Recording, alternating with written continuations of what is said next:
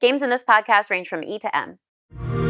Hello and welcome back to the official Xbox podcast. My name is Tina Amini. I'm here with my fellow co-host, Jeff Rubenstein, but we also have two very, very special guests for this very special, relatively shorter podcast episode. We have Carrie Patel here from Obsidian, as well as Gabe Paramo from Obsidian. Can you guys introduce yourselves just briefly, what you do at Obsidian and on Avowed?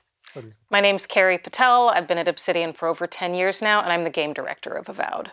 My name is Gabe Paramo. I'm the gameplay director, and I've been at Obsidian for about 5 years. Cool. We'll delve into those roles a little bit. But first, we're actually recording this a little behind the scenes here, right before the Dev Direct goes live. Like, how does it feel like you're just about to share Avowed with the world? It's so exciting. I mean, I know the team has put so much hard work into this game, and we're going to get to see a little bit of that in some of the footage we're looking at today. And so it's really rewarding knowing all the love and polish that's gone into this to finally get to show people where Avowed is headed.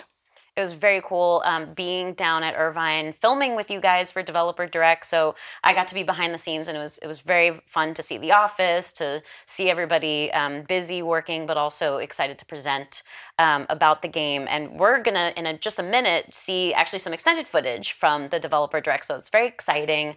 But let's talk about Aora first, because we are in Aora. That's part of a world that you guys have built previously for the Pillars of Eternity universe. So we know that that's very Obsidian-like, of course, but in Developer Direct, you both talked about Obsidian's pedigree and like what makes Avowed a very Obsidian game. So what, aside from Aora and that context and building off of the Pillars universe, what would you both say makes it an Obsidian game? For me, it's really about our player-centric approach to roleplay. Our studio's motto is "Your world's your way." And so the way we really approach choice and consequence and everything else is just giving players opportunities to define who they are in this world, how they want to behave, like just what fantasy, what challenges they want to undertake. And so with all of the content we design, whether it's quests, companion relationships, or gameplay, which Gabe can talk to, we really try to create this player-shaped whole so that we're always leaving room for players to really step in, drive the game and the story forward, and just define who they are in this setting. Yeah, from the gameplay perspective, right, if you look at Grounded is your world's your way. You get to build whatever world you want. In the context of Avowed, right, we've tried to lean into that with the gameplay mechanics and sort of let the player, through the loadout system, through what companions you can choose, through the abilities they can choose, they're throwable that they can select, right? Just what does the player want to do for combat, and being able to support that in as many ways as possible. So in the Dev Direct, you kind of swoop through very quickly. There's a lot there to take in. So as Tina said, we have some extended footage here. And we're actually gonna, we're gonna bust out our telestrators and we're gonna pause and say, okay, well, what did we just see here? So why don't we roll some of that footage and let's get into it. All right, so tell us, where in the game is this area? How do you encounter it even? So this is Shatterscarp, which is the third region in the game. But what we're exploring here is just one tiny little adventure space in one corner of the region. And is this something you could even miss? Is this an optional area or something you're definitely going to hit? It's absolutely missable. Discoverability and letting players be the authors of their own experience is obviously very important to us. So the content you're seeing here, the quest you're encountering, the little stories and nuggets of adventures you're finding, that's really for players who go out and seek it out.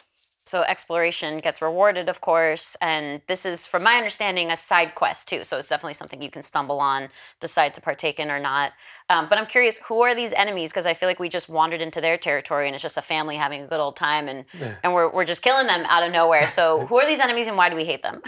Well, I don't think we hate them, actually. They're fine. It's more that they just don't really... There are Zorups, right? They're from Pillars of Eternity. They don't really speak a language that we can understand, but they're very territorial, right? So you've stepped on their space. They're trying to get back their territory in this area, and yeah, they're just gonna take down whatever gets in their way. Can I just call it? We've confirmed swimming. Swimming is part of this game now. Yep. Confirmed. But speaking of enemies, as we're going through this area, I'm just curious, what are the other types of enemies that you might encounter, and what does that difficulty progression look like? Because I know we're about midway through here, but perhaps later in the game, what does that look like? Well, we've shown off ogres, and we've shown off, big, scary-looking bears. Yep. But yeah, we have archetypes, right? So like healers and brute melee characters, brute range, people that are trying to use magic, melee attacks, right? So yeah, just a bunch of variety of enemies that you can fight and have to use the gameplay mechanics in order to defeat. Yeah. So there was a lot of stuff in the combat that actually I want to go back to. So if we can back that video up and go back to that first encounter. Speaking of gameplay mechanics. Exactly. I have some questions here. Yeah. Okay. So you're armed. I see you immediately you pull out a sword and a shield. It looked like there was a parry move that the player uses here. Like right. Well, it's coming up here in a second. And then you're also charging the shield. Tell us about this. Yeah. So what you're seeing here is our dual wielding system. Basically, the player has two loadouts, and you can put something in your offhand and a weapon in your primary hand. And we allow the player to mix and match one-handed weapons.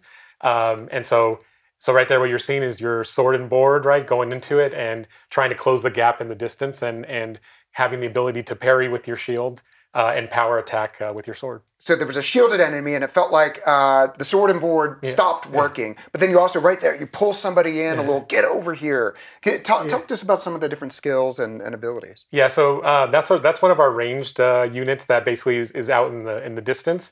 You're using Into the Fray, which is a mechanic to allow you to pull the enemy closer to you.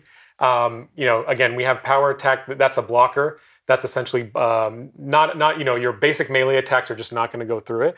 So you're going to have to use your power attack to be able to break their block. Or you can swap to the wand if there's a shielded enemy, you're not getting through to them. So how often in the game do you find, maybe yourselves through the experience, I'm much more a magic player. I suspect I will be heading down like more of the wanded path, but clearly there's diversity with enemies and diversity in how you need to approach them. So can you talk about like how much you guys maybe in your play experiences have been swapping between them? Like what can we expect as players? We definitely try to have these mechanics that are common amongst most weapons, but at the same time, try to give the space across all the different weapon types. So if you're using the wand, there's a lot of homing going on there. There's a lot of it's a magic damage. It's going through their armor and stuff like that. That's why I like it. Yeah, exactly. Versus again using a melee weapon where you're going to have to get closer to them. Yeah. So a little bit personal style, a little bit like what are the enemies you're actually dealing with in that moment. Yeah. One of the great things about the system that Gabe's team has been building, though, is it's very flexible, and it supports players mixing and matching between weapons, between ability trees. Respeccing is, pretty easy for players who really want to try something different. So when I'm playing, I kind of love to follow my sense of curiosity, and sometimes you'll find a new unique weapon with some pretty nice buffs on it, and maybe you'll decide to rock that for a while, even if it's not what you've been using previously. So there is a skill tree in this game. Yes. Yes, there is. Okay, good. Yeah.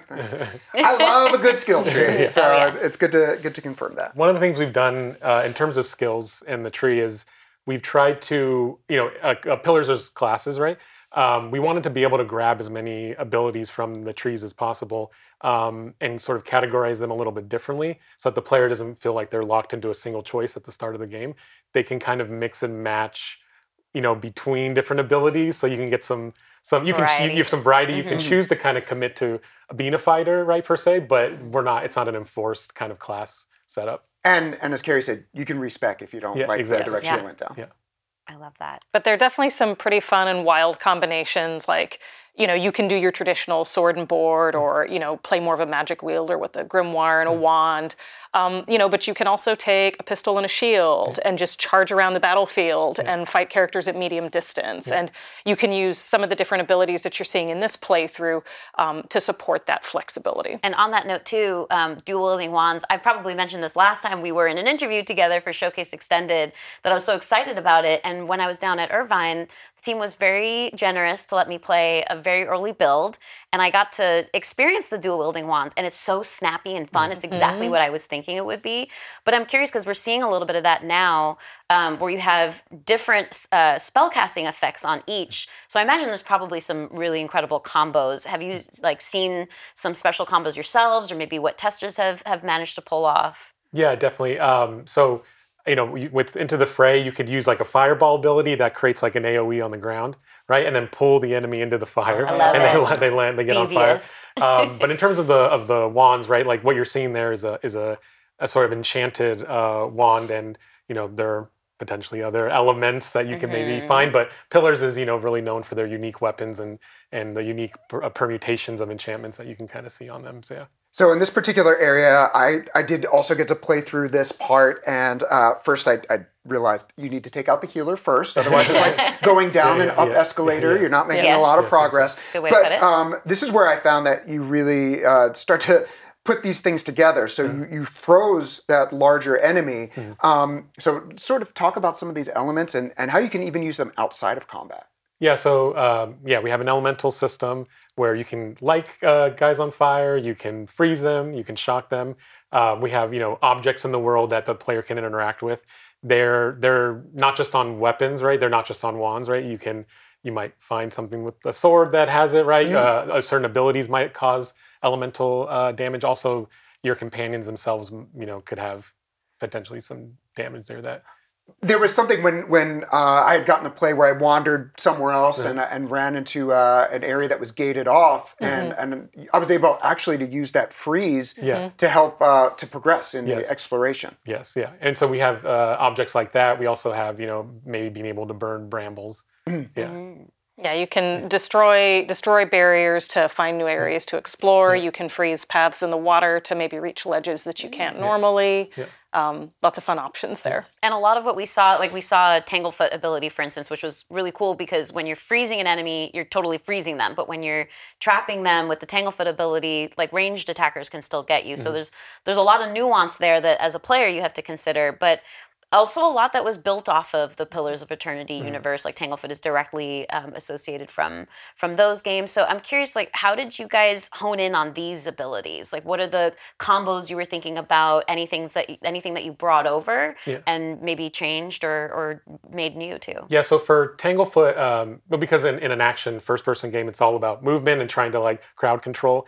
For Tanglefoot, right, it was about also creating space. So we already had freezing. You're crowd controlling that way, but with Tanglefoot, it's a little bit unique where they're rooted, and so they don't move, but they can still do attacks. So it's about trying to find that balance where you're not overpowering the enemy, and there's again choice and consequence for these mechanics, so that the player just doesn't just stomp everybody all the time, so. Well, let's go back a little bit because we got an opportunity to talk about that very Obsidian style depth and breadth of gameplay. I have watched the developer direct so many times, I've memorized all of your guys' lines, so that is directly lifted from there. But there's another very Obsidian element to Avowed, which is branching dialogue and how you make choices within the story too. And Carrie, you alluded to some consequences potentially if you make one decision or another, but it's again very much like playing your own way. So can you talk about just how impactful like those choices that you make are and that branching dialogue and how that can result in different paths for the player? Absolutely. So again, for us, creating these choices like the big ones that affect the outcome of a quest or, the well-being of certain characters or communities are just as important as the smaller choices that you make in navigating a dialogue and kind of, in subtle ways influencing your relationship with another character. But all of it is really centered around letting the player be the main character in this setting. And so what we're seeing here is, the players, they've been exploring this grotto. They're finding the bodies of these dead soldiers and kind of picking up pieces of a story along the way. And so here they finally found the survivor and talking through them about what happened and getting a little bit more information.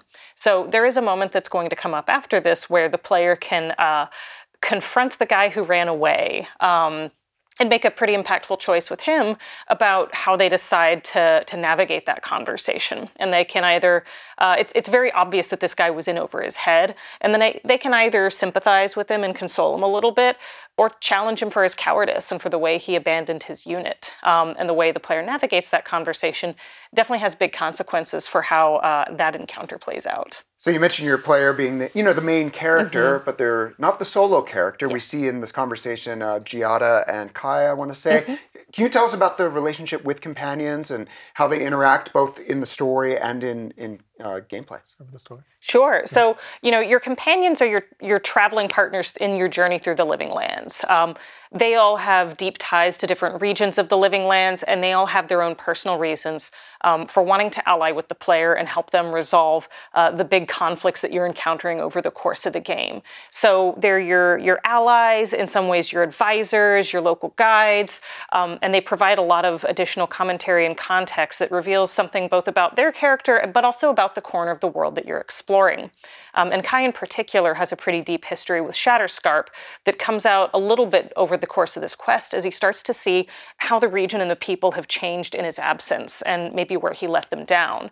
But obviously they're also your allies in battle, and that's something that Gabe can speak to. Yeah, so for the companions, we wanted to make sure that they had their role in the combat systems. And so, again, like I talked about, Kai can help you with the burning brambles, and Giada is healing, right? And so Kai's kind of your tank. He has an ability that's called taunt, or it's not called taunt, but it's a taunt, and a taunt allows you to basically make the enemy take aggression from them and start to focus on Kai, and then Giada can have the ability to heal your party.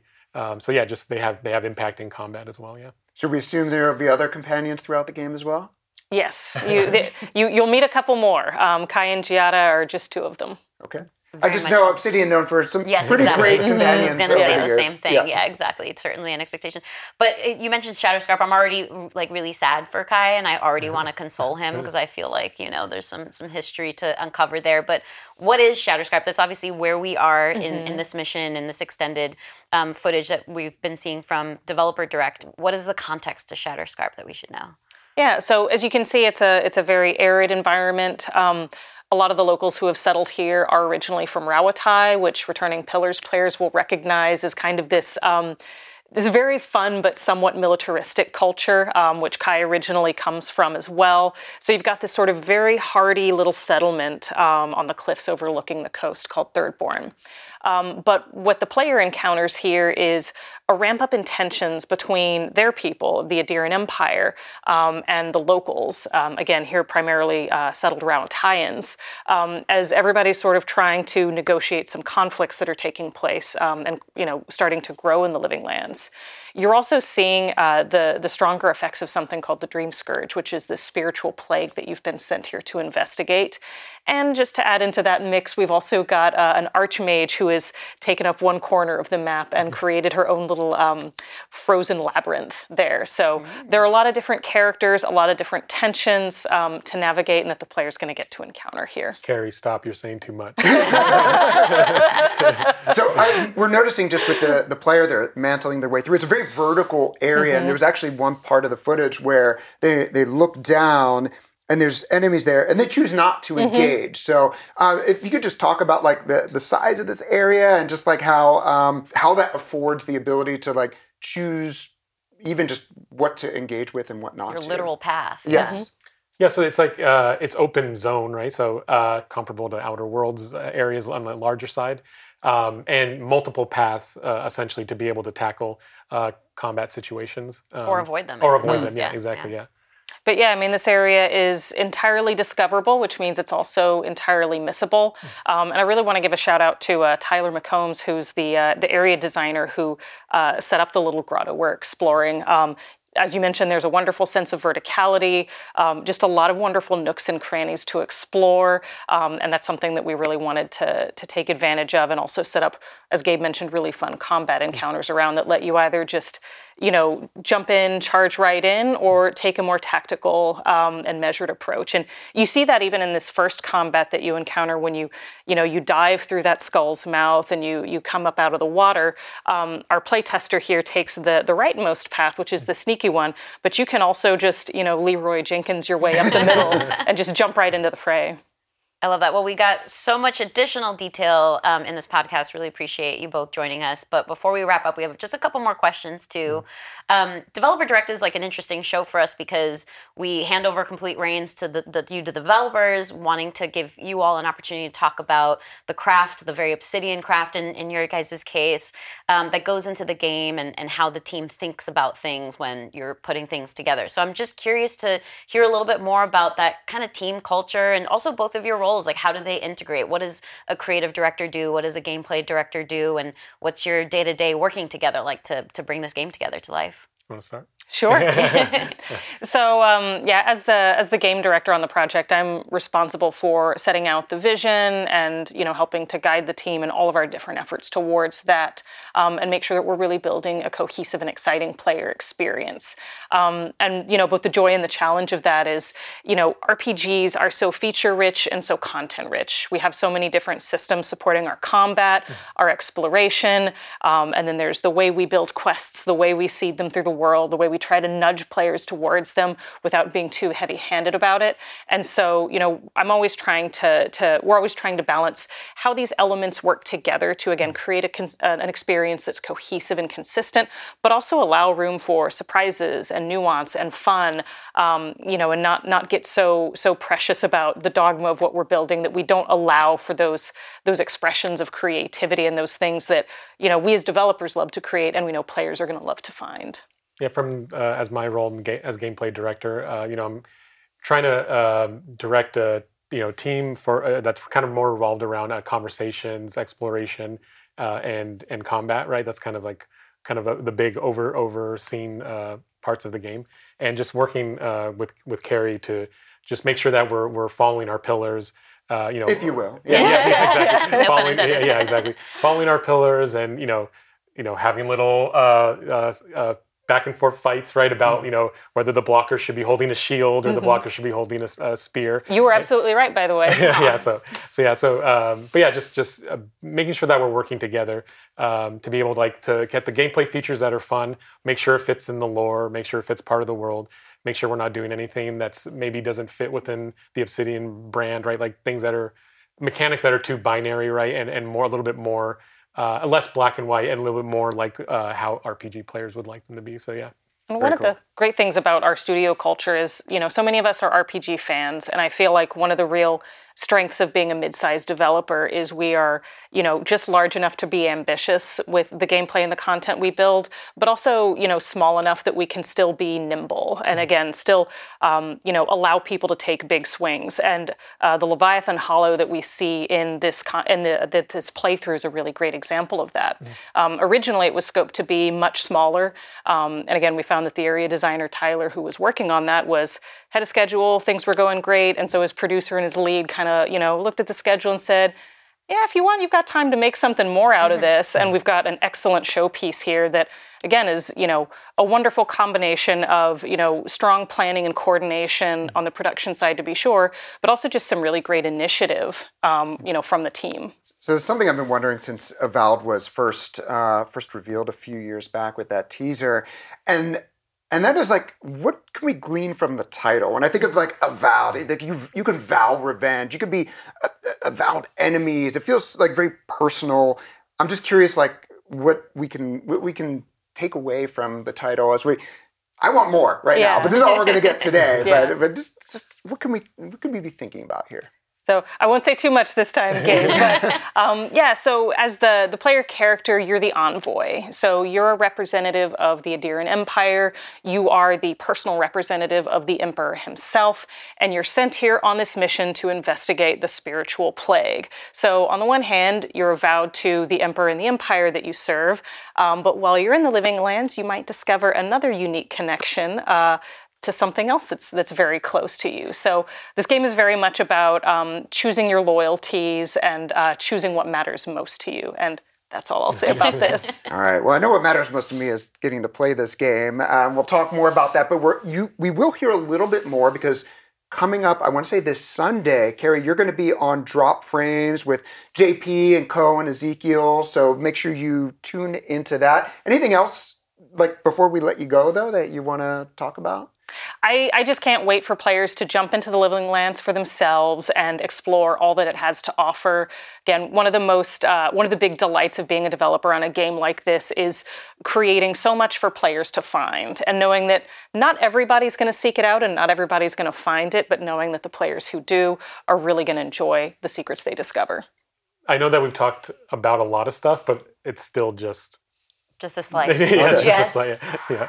I want it. I know. Yes, absolutely. And we did get an opportunity to dive in a little bit deeper. So thank you both again so much for coming out and being able to talk to us. But yes, it is such a small slice of it. So I'm excited to see more.